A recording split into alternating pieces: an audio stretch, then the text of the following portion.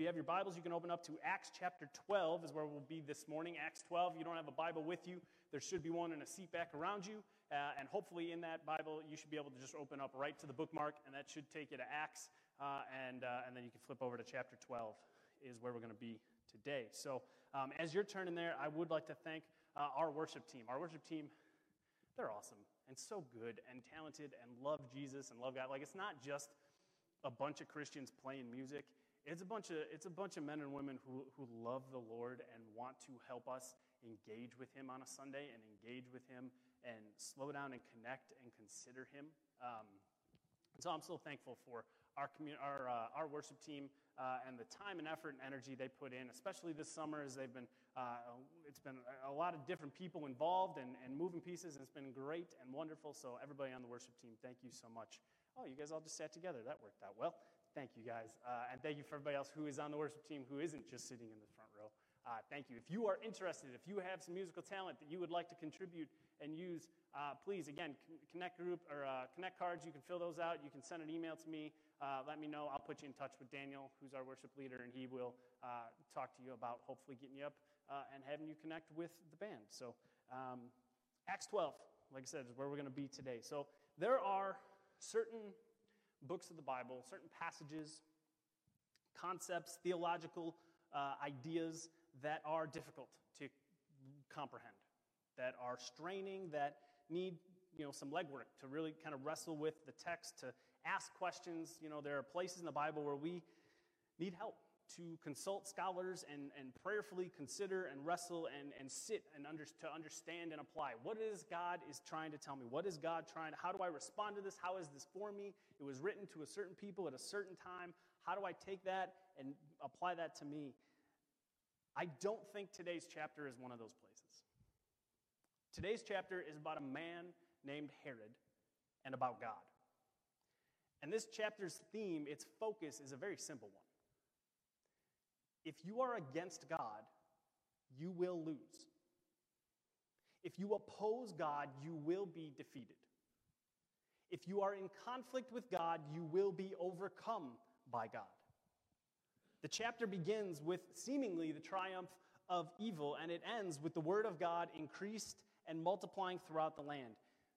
Again, today's theme, if you take nothing else, the big idea for this morning, if you oppose God, you will lose. That's where we're going this morning. I'm going to pray, and we're going to jump into Acts 12. Heavenly Father, we thank you for today. God, we pray for the kids of this church. Lord, we pray for Grace Place, and we pray for the leaders of Grace Place that they would, that you would give them boundless energy and enthusiasm and joy as they get to teach and serve and love the kids of this church. Lord, we pray that as our leaders read and pray and sing and lead that time, that they are reflecting you to the kids of this church, that the kids that you have entrusted to us as parents and as a community, as a church, that they would come to know you at an early age, that they would come to know how good you are, and that they would walk with you for generations, for decades and decades. God, we pray that you would make yourself known up there as the kids are learning about how good you are and how much you love them. And for us here this morning, God, I pray that you would help to continue to bind us together, to strengthen this community. Lord, we come this week having opposed you at different times, in different ways, whether intentionally or unintentionally, whether in a variety of different ways. We have come through this weekend. There are times where we chose our way over your way. We chose sin and rebellion against your way. And God, we bring all of that to you this morning. You know those things. You aren't shocked by that reality. And we come to you this morning looking for grace and mercy and hope, and just looking for you, looking for rest, looking for you to show up and to speak to us and to have a word for us, to encourage, to challenge, to teach, to rebuke, to help us to grow in who you have made us to be.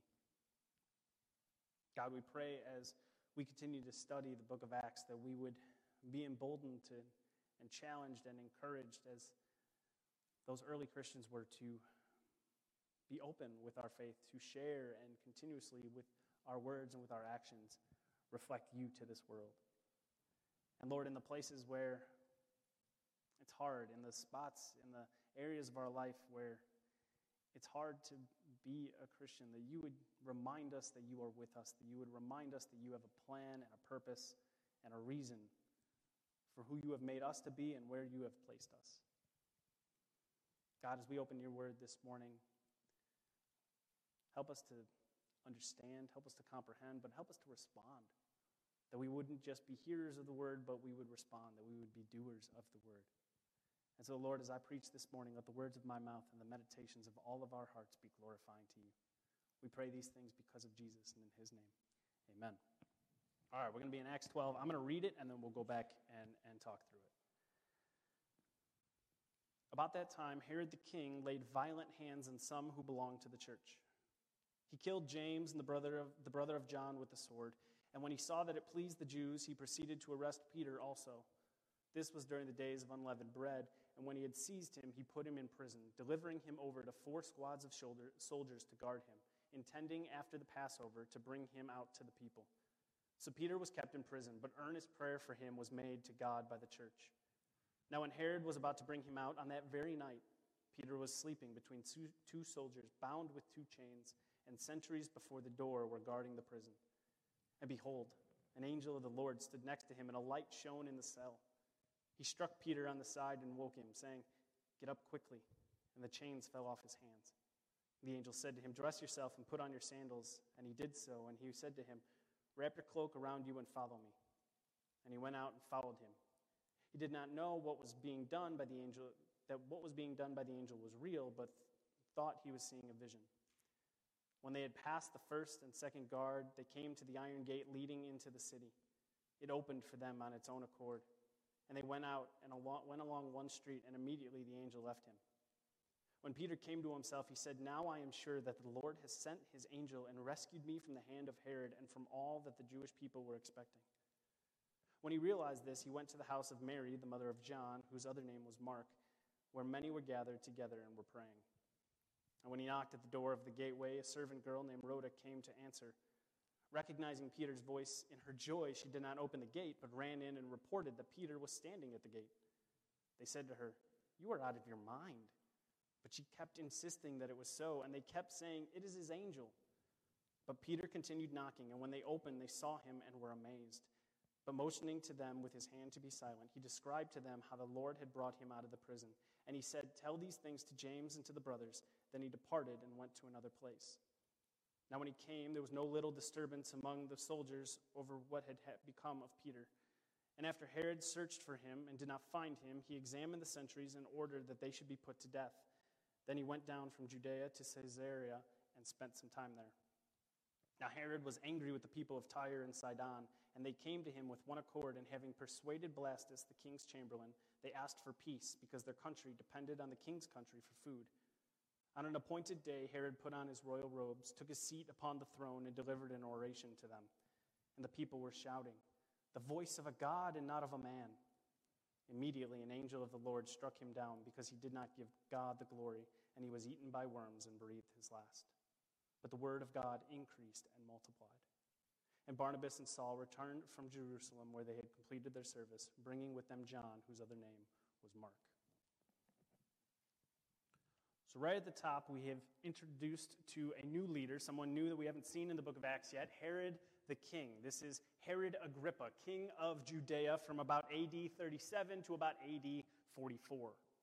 He is the grandson of Herod the Great, who was the one who slaughtered all the babies in Bethlehem trying to kill baby Jesus. He's also the nephew of Herod Antipas, who Jesus stood before in Luke 23 as part of the plot to kill Jesus. So the Herodian family has been in conflict with the Christians for a while up until this point, either intentionally or unintentionally, they have been at odds. Our Herod, Herod Agrippa I, is also at different times in history referred to as Herod the Great, like his grandfather. He was well respected and accepted by many, especially the Jewish community. And through happenstance, we don't have to go into the history, but he kind of found his way, kind of lucked his way really, into being in charge of all of Judea and Samaria, basically. Herod's grandmother was part Jewish herself, and Herod privately and publicly would support and advocate for the Jewish people. He kept holy days. He would show up to festivals. He actually participated in some of them. These things endeared him to the Jewish people as they saw him as a sympathizer and a helpful ally in regards to the Roman rule. And so it kept him in good standing with the Jewish leaders, with those who ran the temple, and they themselves kept the people from making too much of a ruckus, making too much of a problem for Herod. There was this kind of codependent relationship between Herod and the Jewish leaders. Herod, his whole life, was raised by and around politics. And that influenced him greatly. His motivations as he rose through the ranks were always, what's next? What do I have to do? Who do I have to make friends with? What do I have to do to grow in influence and power? Now we see in verse 2, that might have been the motivation in having James killed. This is the first of the original 12 to be killed for his faith. We know Judas killed himself, but of the original 12 disciples, James is the first one to be killed, to be martyred. Up to that point, the 12 had pretty much been protected, right? When Saul was persecuting the Christians in Jerusalem, the apostles stayed put.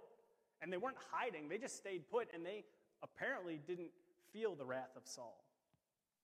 Up to that point, they had been pretty well protected. And you'd think if anyone, especially of the 12 original disciples, apostles, were going to be protected, it would be James, because he was in the inner three, right? So you have Jesus and his 12 disciples, and then from that, if you read the Gospels, often there was James and John, who are brothers, and Peter. They were known as the inner three by scholars later on. They got to see some other things that the other disciples didn't. They got to be in the room when Jesus raised the little girl from the dead. They got to be at the Mount of the Transfiguration. They got to see these different things. They were kind of on the inner circle. And so you would think one of those three would be definitely protected by God from anything like this happening to him. Now, we don't know what it was that caused James to be targeted and killed, but we know that this act led to an uptick in Herod's popularity among the Jewish leaders. Why that is probably due to the church's recent endeavors into Gentile relationships. We've talked about it the last few weeks, that the gospel has broken in and has gone from Jerusalem to throughout Judea to Samaria, and now even to the Gentiles, even to those unclean ones. The gospel has broken through, and not only has the gospel been preached to them, but the Holy Spirit has fallen on them. God has accepted these Gentiles into the church, into his community. And there are those of the Jewish persuasion, there are those that are still part of the temple who look at that and see that as evil and wrong. And so whatever it was that James did that led for him to be killed, it, like I said, created an uptick in popularity for Herod amongst the Jewish leaders. They were opposed to this new development that had encouraged the Christians to go and pursue the Gentiles. And so it is no coincidence that after the murder of James was seen so favorably, that Herod targets the apostle directly responsible for this influx of connection between these Jewish Christians and the Gentiles, and that's Peter. So we arrest Peter. For what? Again, we don't know. And this is Peter's I lost count, 7th or 8th time in jail at this point? I lost count. It's at the beginning of Passover. And so the plan is to make a public example of Peter after the Passover celebration, once everything is done, because Passover is a holy time. It is well respected. And again, Herod always wants to keep nice relationships with the Jewish leaders. So he's not going to do anything like publicly kill an apostle during Passover. He's going to wait till afterwards. What a nice guy. And so he waits, and he would parade. The plan was to parade and probably publicly execute Peter to gain more influence and support. So to ensure that this would happen, it says that there was 4 squads of soldiers are guarding Peter, assumingly in shifts. A squad is 4 guards. So we're talking 16 guards are responsible for Peter. And as you saw in the text, Peter is asleep. He's chained on each side to so he's got a guard on each side he's chained to, and then there's 2 at the door watching him. These 4 would take turns, would rotate out with 3 other squads. It seems like kind of overkill, doesn't it? It's the kind of thing you would do for a super violent criminal. This is the kind of guarding that the Joker gets in Arkham, right? It's intense. It's the kind of thing you would do for a violent criminal, or in this case, a prized possession that you don't want to lose and you want to hang on to. But lose is exactly what Herod does. He loses in every way possible. He loses his authority. he loses on his reputation, and ultimately, he loses his life. But to say lose is to infer that he had control over these things, right? When in actuality, these things are taken from him, and they are taken by the same one who allowed him to have authority and reputation and life itself. God takes these things from Herod because God is the one who has the true power and authority. God's patience runs out for Herod, and Herod the Great is made into a great example of the power and authority of God. God does this in many ways. One of the ways he does that is by taking Herod's prized prisoner. The night before Herod's going to make a big show of Peter, God puts on display who is really in charge. While Peter is asleep, chained to two different soldiers, an angel shows up, light shows up in the cell. It says the angel struck Peter on the side to awaken him. How is it possible that Peter could sleep so deeply, laying on the ground, chained to two soldiers, considering all that's happening? How could he sleep so well? I mean, as far as he knew, he had to know that this was probably going to be his last night on earth, or at least that was the plan.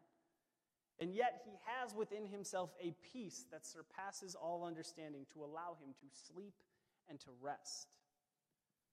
In my head, when it says that the angel struck Peter on the side, in my head, like the angel shows up, there's this big light, right? And he's like, Peter, get up. Peter! And like the angel's got to like kick him to get him up. Like that's how deep Peter is asleep here. And so he strikes Peter on the side. Peter finally wakes up. And when he wakes up, the angel says, get up. The chains have fallen off Peter's wrists. The angel tells him, get dressed, put your shoes on, put your coat on. It's time to go. Now we see in verse 9, he went out and followed him. He did not know that what was being done by the angel was real, but thought he was seeing a vision. Peter didn't know for sure that what he was being told and what he was actually doing was real life. You ever have one of those dreams where when you actually wake up from it, you swear it was real? You swear it was actually a thing. When I was younger, I used to sleepwalk. One time I made it out in high school. I made it out to my car dressed for school before I realized what was happening. Like, fully came to. Peter has no idea. Peter's not sure at this point. Is this real or is this a vision? And he's no stranger to visions, right? We already studied the chapter where he's on the roof praying and God drops down the sheet full of animals and he does that 3 times. So Peter had visions. Peter had this kind of relationship with God where God appeared to Peter in dreams and visions. And so Peter's sort of half awake. He was deep in sleep. The angel had to kick him to wake him up. He's deep asleep, plus the fact that he's known to have visions from God. So Peter thought maybe this is a dream. Maybe this is God saying, physically you are in prison, Peter, but God will make you spiritually free. Maybe that's what was going through his head. But no, it's real, Peter. The angel leads Peter past the guards, past the 2 that were sleeping, past the 2 that are at the door. They get to the city gate, this big, giant iron gate, and it's locked up for the night. And this gate swings open, pushed by the hand of God. Now, once they're outside the city, the angel leaves Peter. He finally realizes, oh, that was real.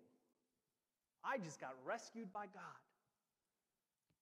This angel just led me out of prison. I was supposed to be dead tomorrow morning, but once again, God has taken care of me. And from here, Peter decides, I need to go find my friends. I need to go find my community. And what have they been doing? What have the Christians been doing this whole time? It says in verse 5, Peter was kept in prison, but earnest prayer for him was made to God by the church. They've been in earnest prayer for Peter. James 5:16 says, the prayer of a righteous person has great power as it is working. The prayers of the faithful, the prayers of God's people have great value and importance and power.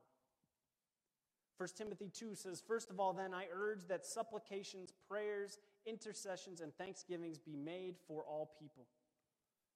In Galatians 6, Paul writes, bear one another's burdens and so fulfill the law of Christ. And one of the ways that we as Christians bear each other's burdens is to lift one another up in prayer.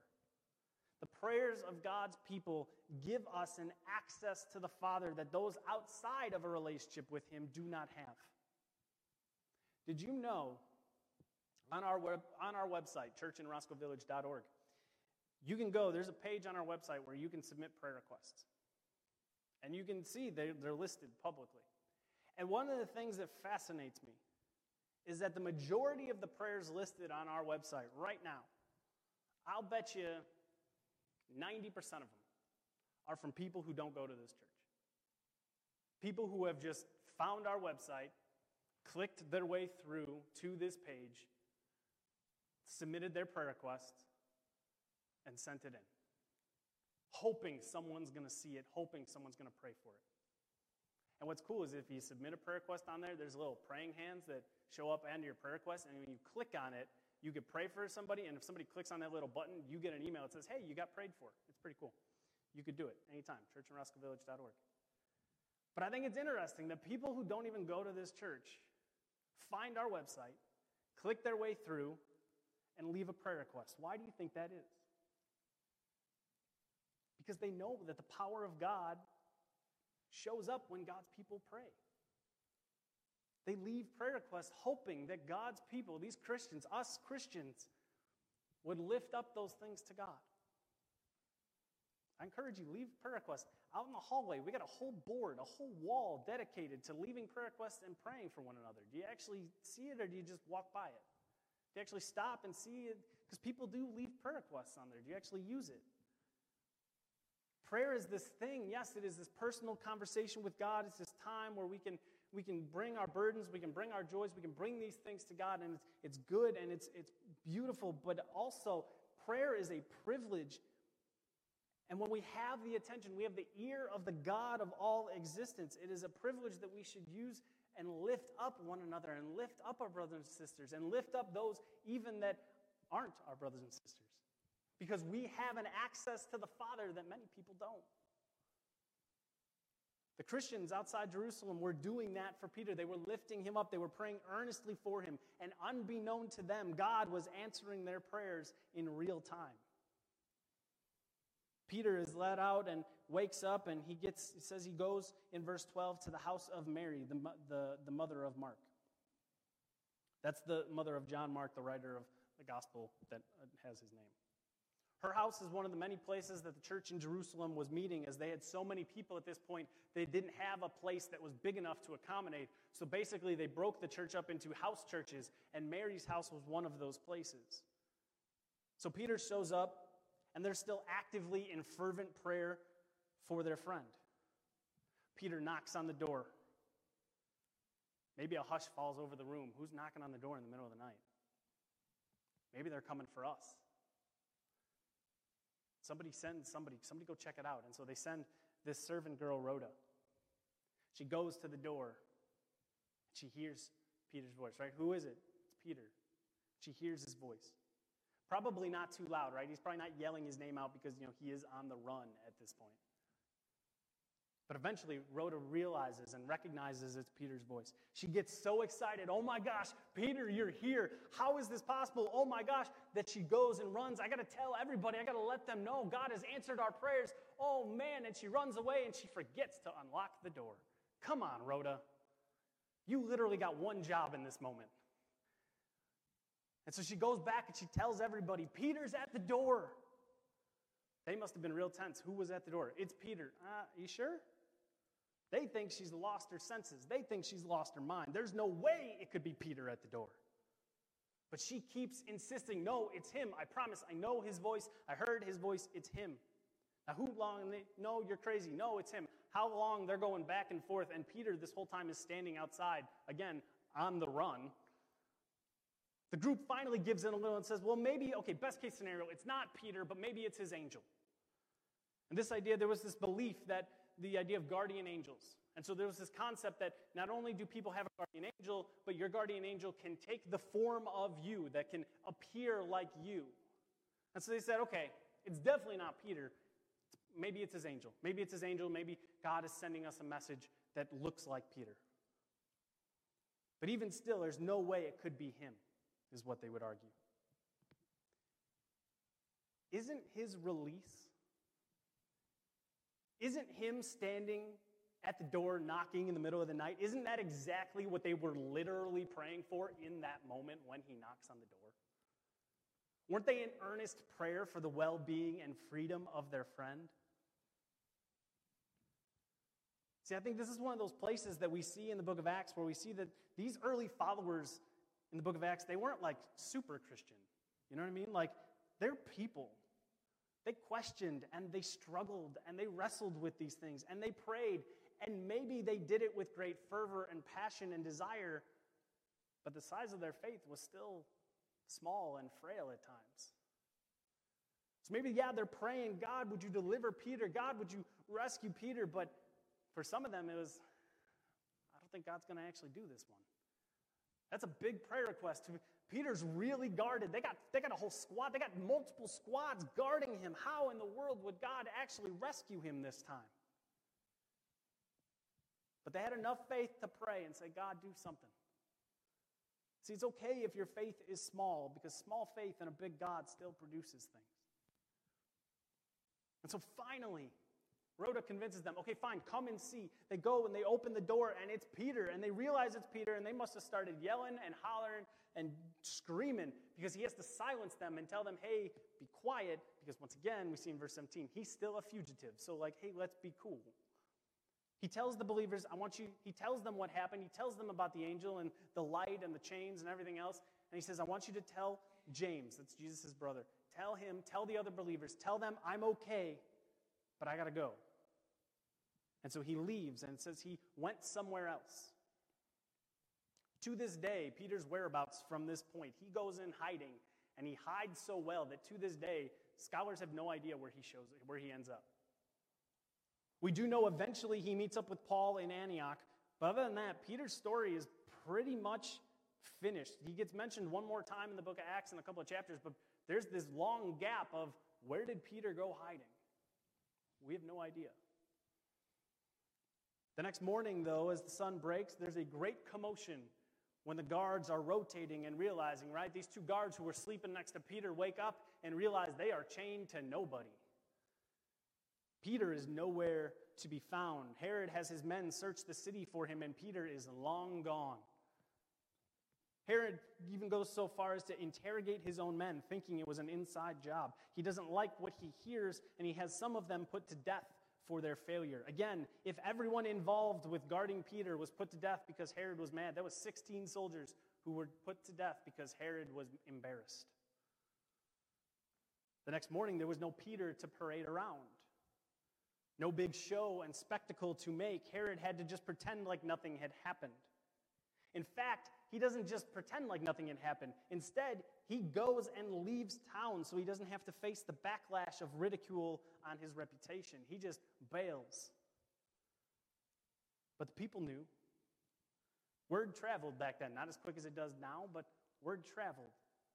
Big bad Herod and his big bad muscle couldn't contain Peter, even with 16 guards. This Christian church has once again been victorious. Herod's reputation and his perceived authority and power demonstrated by his impressive army and soldiers was stripped away by the power and will of God. God goes by many names in the Bible. One of those names in the Old Testament is El Shaddai. El Shaddai means God Almighty.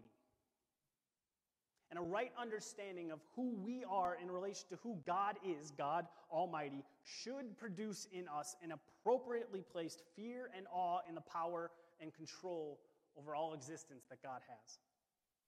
Yes, God is love and just and kind and gentle and true, but he is also the almighty creator of all existence, the ultimate authority by which all things are held together and all things serve his glory. The power and authority God has should cause in us a little bit of fear within us. It's kind of like when you're driving and there's a police car behind you, and all of a sudden, your hands go to 10 and 2. Whatever speed you were driving at, you just dropped it by 5 miles per hour. You're signaling real clear. I mean, like everything gets, right? Your driving habits change. Why? Because there's a power and authority that is above you in your rearview mirror. And that changes how we act. There's a power and authority in this world who created this world, who sustains this world, and it should have an effect on how we relate to him and to one another. The ultimate power, majesty, holiness, goodness, grace, and amazingness of God should now and will in the future cause awe-inspiring reverence to who he is in us. Proverbs 1:7, the fear of the Lord is the beginning of knowledge. Fools despise wisdom and instruction. The fear of the Lord is a right understanding of who we are, created and finite, in relation to who he is, powerful, almighty, uncreated, and eternal.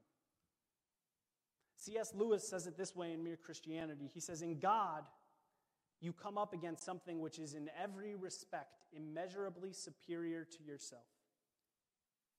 Unless you know God as that, and therefore know yourself as nothing in comparison, you do not know God at all.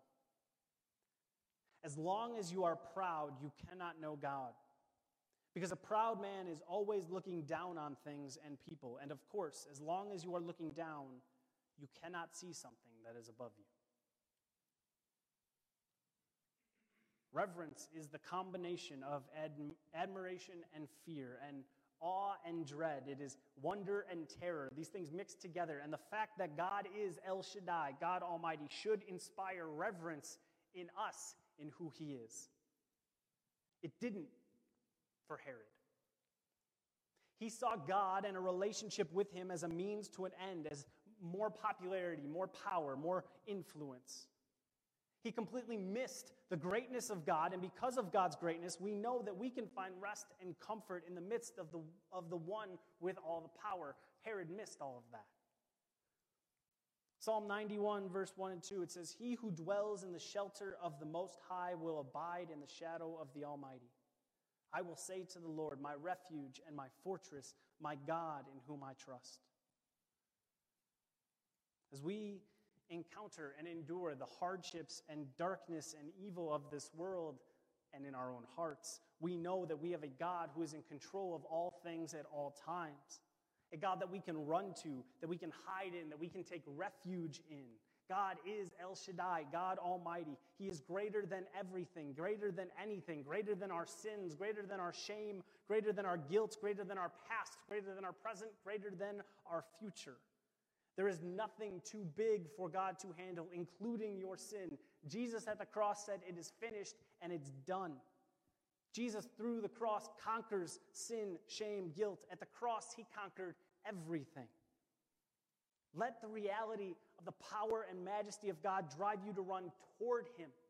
That when you sin, it doesn't drive you away from him, to go and run and hide and bury it deep within yourself, but to go to God and confess and repent and live into the new life that was purchased for you by the blood of Jesus at the cross. It is God Almighty that had the power to rescue Peter, to remove those chains, to swing open that city gate, and to keep him from certain death. And in doing so, word gets spread around. As Herod had to go run and hide so he didn't face public embarrassment, news traveled that, again, those Christians had another victory. At the end of the day, it wasn't Herod's power and reputation that was bolstered, but God's. Herod's power and reputation was taken from him by the one who has all the power, God Almighty. And it wasn't just that God had the power to do these things, to act in this way, but he also has the right. He has the authority to do so because God is sovereign. He is king. And if you are a king, it means you have a kingdom. Whether it be the king of England, the king of France, the king of Candyland, every king has a kingdom. Has one who is above and beyond all other power and authority. See, a king is not subject to checks and balances or a democratic vote. He is the ultimate, highest authority and power. What he says, what he wants, goes. Every king has a will, has a desire for their kingdom. We hear it when we pray the Lord's Prayer that Jesus taught us, right? Your kingdom come, your will be done. Played out in history, the will of every earthly king has always resulted in the desire for more. More power, more authority, more influence, more money, more land, more earthly, tangible expressions of greatness. And kingdom after kingdom has been driven by this hunt for more, for greater, for better, for best. And if you have studied history at any level, you know that every kingdom and every king will fail. Whether it's Babylon or the Persians or the Romans, I mean, Rome was probably the greatest empire to ever exist, right? It spanned basically the entire known world. And for hundreds of years, Romans not only ruled, but they ruled in peace, which means they conquered everybody, or anyone they didn't conquer, they had enough good relationship, nobody wanted to test them. And for all that we ascribe to the mighty Roman Empire, for all the developments and concepts that are still in place today, you can go to Rome. You can pay $50 and you can walk on some of those streets, some of those same streets that Jesus himself walked on. You can stand in the midst of the Colosseum where they used to take Christians and feed them to hungry lions. You can hear about all of these things from tour guides because you will go as a tourist taking your pictures, looking at this ancient fallen empire that is nothing more than crumbling concrete. Every earthly kingdom will fail, except the King of Kings and his kingdom. The eternal King Jesus and his eternal kingdom are just that, eternal, lasting forever, which makes his reign as king and his kingdom greater than every other one that has come before and every that will come after. Herod believed himself to be untouchable, all-powerful, able to flaunt his authority and control and influence at any point however he saw fit. The murder of James, the arrest of Peter, these things were done to show off his power and to build his credibility and influence. Instead, what happens? Those believers in Jerusalem had their own faith and prayer life strengthened as they experienced firsthand that God can do and will do miraculous things. And look at verse 24. The word of God increased and multiplied. Where Herod's popularity and power took a hit, the word and influence of God only increased and multiplied because of these actions. God took his power and reputation, and ultimately God takes Herod's life. While in Caesarea licking his wounds and hiding out, Herod has a situation to deal with. The cities of Tyre and Sidon depend on Galilee for their food distribution. And these cities were at odds with Herod for some reason. So they send representatives to go and try and smooth things over. They make nice with his number one assistant, Blastus. That's a great name.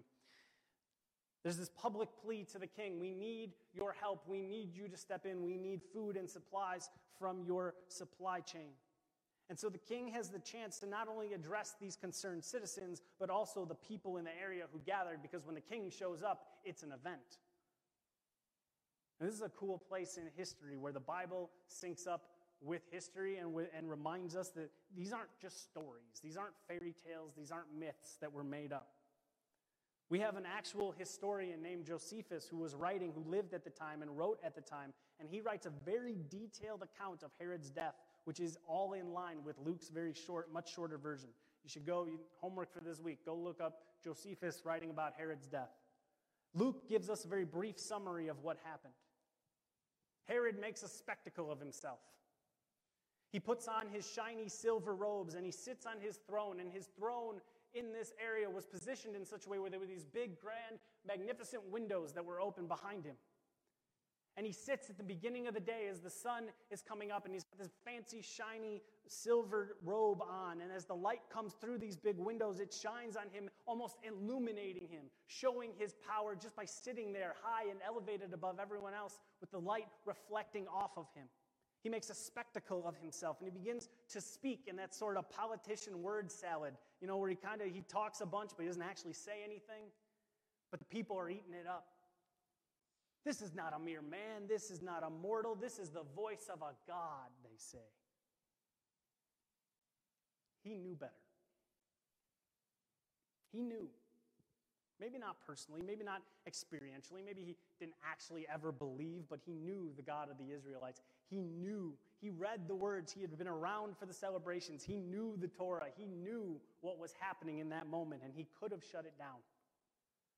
Compare his lack of redirect, his lack of humility in this situation with the multiple times in the book of Acts as we've studied it that Peter gets the same kind of adulation after he heals the crippled man, when he walks in to Cornelius' house and Cornelius falls to his feet worshiping Peter, and how quick every time Peter is to tell people, it's not about me, it's about God, it's not about me, it's about Jesus, every time.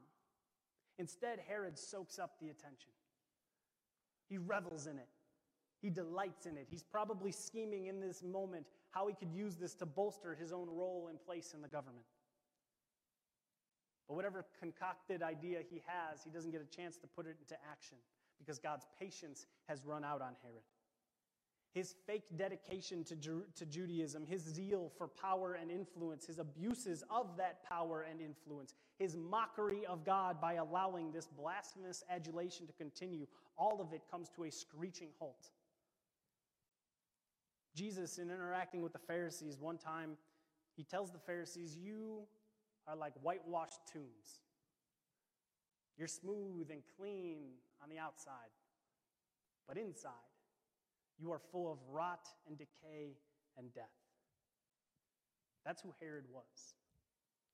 He was all about the appearance, all about the show, all about the outside, the easy surface level relationships, but he was rotting from the inside out, and that is how he died, rotting from the inside out, where he doubles over in stomach pain, and it takes 5 days, but eventually his life is taken from him, and when they cut him open, there are worms within him. If you oppose God, you will lose. Isaiah 40 says, "All flesh is grass, and all its beauty is like the flower of the field. The grass withers, the flower fades, when the breath of the Lord blows on it. Surely the people are grass. The grass withers, the flower fades, but the word of our God will stand forever." No opposition to God lasts. When the Egyptians enslaved the Israelites, did they succeed in keeping them subservient forever? No. Did the Philistines, who go to battle and war time after time throughout the Old Testament, did they ever actually succeed in wiping the Israelites out? No. The Babylonians, the Medes, the Persians, every time they come, they conquer, they last for a while, they subjugate, they kill a bunch, but at the end, they all fall. Even Rome, the great conquering strength and power and might, couldn't wipe out God's people. Even when they were feeding those Christians to the hungry lions and using Christian bodies as human torches to light garden parties, it didn't stop, it didn't eliminate God's people, it didn't stop the church from continuing to grow. Instead, all it did was to serve to increase and multiply God's people. And those who have opposed him, those who have opposed God, those who have stood in his way of God and his will, have fallen to the wayside every time. Evil will always be punished. God is just and will have his justice. It might not happen in how we want it to or when we want it to. Not every evil leader gets publicly killed by God as an act of judgment while they were actively defying God, as Herod does. But whether it is in this life or in the one to come, evil is punished. Nobody gets away with anything. Judgment is coming. Justice will be had. Deuteronomy 32:4, the rock, his work is perfect, for all his ways are justice. A God of faithfulness and without iniquity, just and upright is he. Psalm 89:14, righteousness and justice are the foundation of your throne. Steadfast love and faithfulness go before you. God is just, always, and will always have his justice. Those who oppose God will meet their judgment. That goes for the people who perform unspeakable evils on a broad scale, and for those individuals who daily choose to rebel against God and refuse to accept the forgiveness and grace offered by placing your faith in the life, death, burial, and resurrection of Jesus Christ for the forgiveness of your sins. Judgment and justice is coming for all people, and all who rebel against God will be punished. But what about James? Remember how this chapter started? James was killed. I mean, that seems like Herod got away with that one, right? I mean, yes, Herod ends up dead, but he still took out one of the 12, right? He took out one of the pillars. Did he get away with it? Or did he instead actually just step into the will of providence of God without knowing it? In Mark 10, James and his brother John go up to Jesus and they say, Jesus, we want to ask you a question. Jesus says, sure, what do you got, guys? They say, we want you to give us a place of prominence in your kingdom. Let us sit on your right and left hand. Let us have whatever we want, is basically what they ask him. Jesus responds to them and says, you do not know what you are asking. Are you able to drink the cup that I drink, or to be baptized with the baptism with which I am baptized? And they said, we are able. And Jesus said to them, the cup that I drink, you will drink.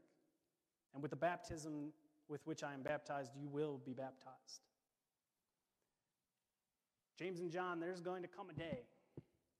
It's going to come a day when you're going to go through what I'm about to go through, and what Jesus was talking about was going to the cross. James and John, you will suffer, and you will lose your life for my sake. Way before even his own death, Jesus told James, this is how things are going to go for you. And so here, Herod, by killing James, all he was doing was stepping into what God had already promised. It was time for James to go home, to go be with his Savior and teacher and friend, to go and dwell for the rest of eternity with God, to be welcomed in by Jesus, to see Jesus, to see Stephen, the first martyr, to receive his eternal rest and presence of God. And because of the death of James, it led to embolden Herod to arrest Peter, sending him on this downward path. Since God declared that he had a people, there have been others trying to oppose God's people, and with that, trying to oppose God since the beginning. Even still today, there are those with power and influence all over the world who use their platform to try and attack and destroy Christianity and eradicate it from the world. It cannot be done. It hasn't happened yet. It's not gonna. Can they do damage? Sure. Absolutely. Millions upon millions have died refusing to recant their faith. Millions upon millions have suffered for the name of Jesus. Why have they done that? Why have they allowed that to happen? Why have they given their lives? Why have they endured that suffering? Because they trust in the God who is king over all kings and has a kingdom that has no end. And over, we see throughout history that as God's people are persecuted, the church continues to grow. The early church theologian Tertullian famously said, the blood of the martyrs is the seeds of the church. But we said before, every kingdom fails, every king fails. So why trust and submit to this one? Why trust and submit to this Jesus who claims to be king? Why trust in God as king and his kingdom if everything and everyone else fails? Because our king is the king. He's not a king. And a kingdom reflects its king. The authority and will of how the kingdom looks comes from the king itself. It reflects him. So if you want to know what the kingdom looks like, you look at the king. If you want to know what the king looks like, you look at his kingdom. All the good we know of the king, all the good we know of who God is, of his character and his will, tells us what to expect as members of the kingdom of God. The glimpses we get from Jesus in the Gospels of how he interacts with the world shows us what that king is like. In Matthew 8, when Jesus heals the leper, he doesn't just heal the leper because he can. He could just say it and the leper would be healed. No, he goes up to the leper and he touches him. Why? Because leprosy was this isolating, cruel sickness that kept you living out amongst no one. Even lepers didn't want to live with other lepers. Leper colonies had people living miles and miles apart from one another because no matter how bad your leprosy was, you didn't want that guy's leprosy. It was this isolating thing that eliminated you from all human contact. Jesus walks up to this leper and he touches him. Probably for the first time in his life, he touches this man because there's compassion in our God. He had compassion on a crowd of thousands when he feeds them some fish and loaves. And again, we see the heart and generosity of our King. That's who he is.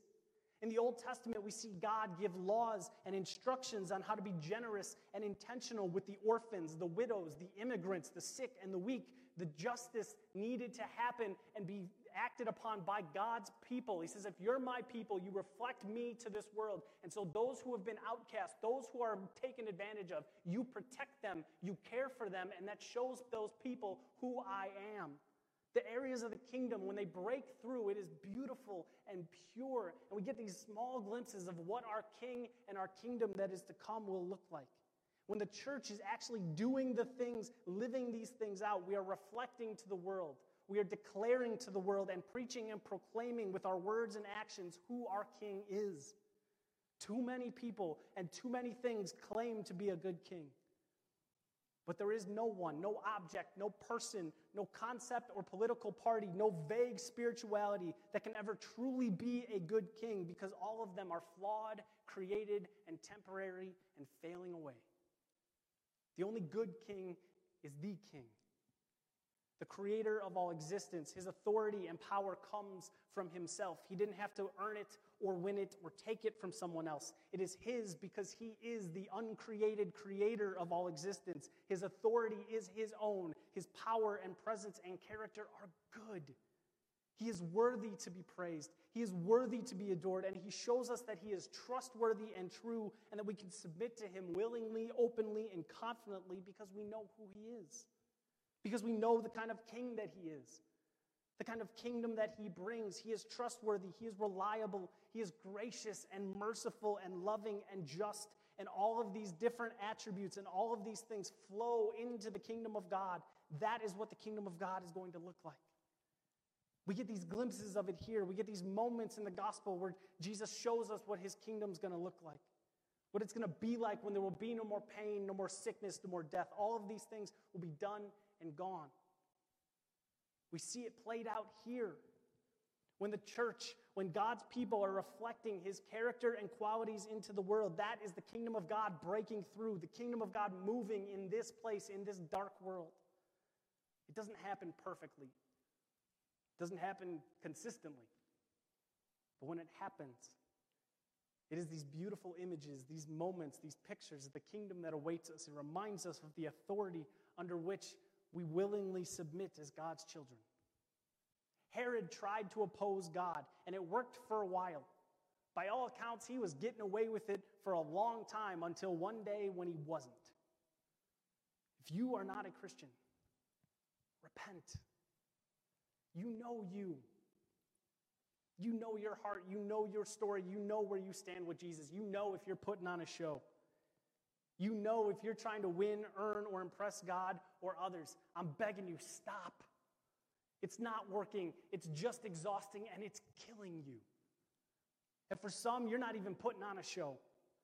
You're actively and openly in rebellion against God, opposing him and his morality and his will, all of it. Stop, because it's not working, and it's killing you. One day you will stand before God. All of us will. We will stand before the almighty sovereign king and judge of all existence. And if you stand before him trying to justify your status or your place or your existence with anything other than by the grace alone, through faith alone, in Jesus alone, you are condemned to hell. You are damned for eternity. Your eternity will be marked by a darkness and separation from the very source of light and life. Today is that day to admit your need for a Savior. Admit you can't do it on your own. Admit you need help. Believe that Jesus is the Son of God who came to earth to die for your sins in your place. Choose for Jesus to be not only your Savior, but your King. You can fool lots of people. You might even fool yourself and convince yourself that you're better off than you think you are, but you can never fool God. He knows who are his and who are not his. And he wants you to be one of his. He wants to invite you into his family. He is calling for you today. He is inviting for you today to turn toward him and choose him and embrace him. And those who are walking in the family of God, those who are Christians, if within you, you have some hidden sin, you have that thing that you think you got unlocked, that you have control of, that is just between you and nobody else, nobody sees it, nobody knows about it, it's just your own personal pet project of sin. You know God is good. You know that he forgives. You know he is more powerful. You know that with him there is a power within you that can overcome whatever stronghold that may be weighing on you and holding you back. You were bought by the blood of Jesus to be free. So, Christian, be free. Stop voluntarily chaining yourself up to your sin. Be free. Repent and walk in the light. For all of us, we need to remember, we need to rediscover the gospel on a daily basis and remember that there is new life to be had through Christ. With him there is life and hope and joy and fullness and rest. Without him, there is opposing him. There is death and isolation and condemnation. There is no third option here. You are either for God, with God, or against him. If you oppose him, if you stand against him, you will lose everything. But at the same time, that perfect God of all existence offers you everything. He offers you life and hope and restoration and forgiveness purchased by his own blood, offered to you with nothing expected in return. There is grace to be had for all of us because Jesus, the almighty sovereign King of existence, went to the cross and died on the cross for our sins in our place. If you oppose God, you will lose. But if you have placed your faith in Jesus, if you are his, then as Paul writes in Romans 8, if God is for us, who could stand against us? He who did not spare his own son, but gave him up for us, how will he not also with him graciously give us all things? For I am sure that neither death, nor life, nor angels, nor rulers, nor things present, nor things to come, nor powers, nor height, nor depth, nor anything else in all of creation will be able to separate us from the love of God in Christ Jesus our Lord. If you oppose God, you will lose. But if God is for us, nothing can stand against us. Let's pray.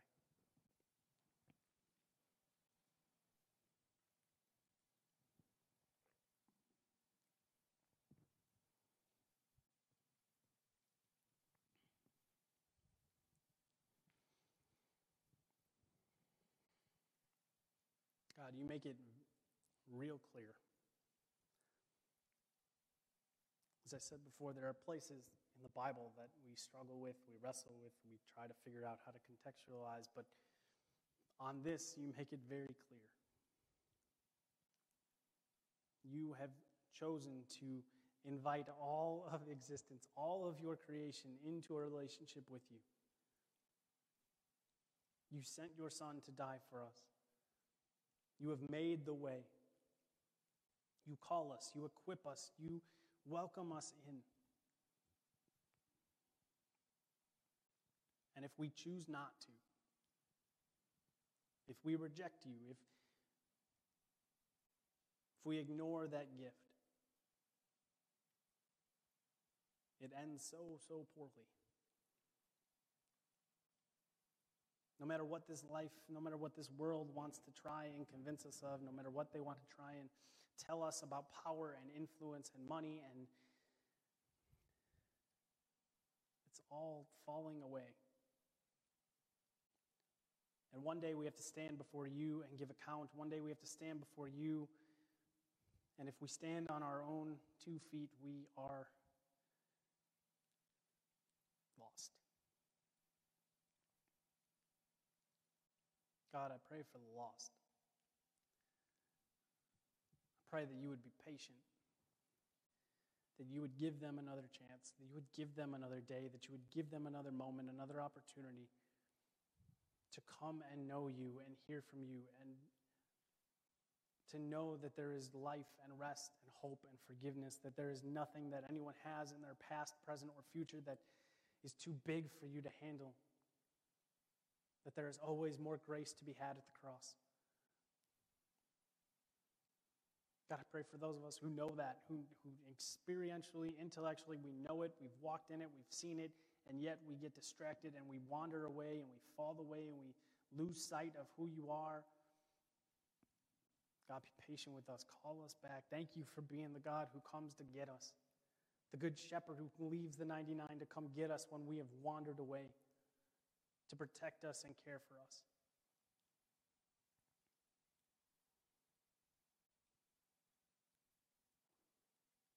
God, you have made it very clear.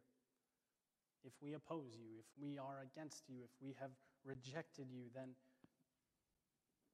eternity separated from you and from all of existence is what we have coming.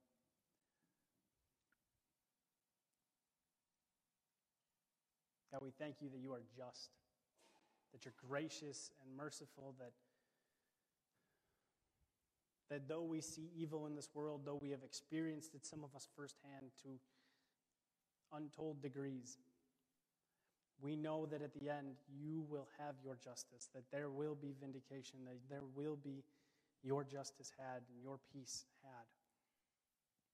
We take rest in that, we take comfort in that, and Lord, help that to be something that helps us persevere as we continue to see and watch and experience injustice.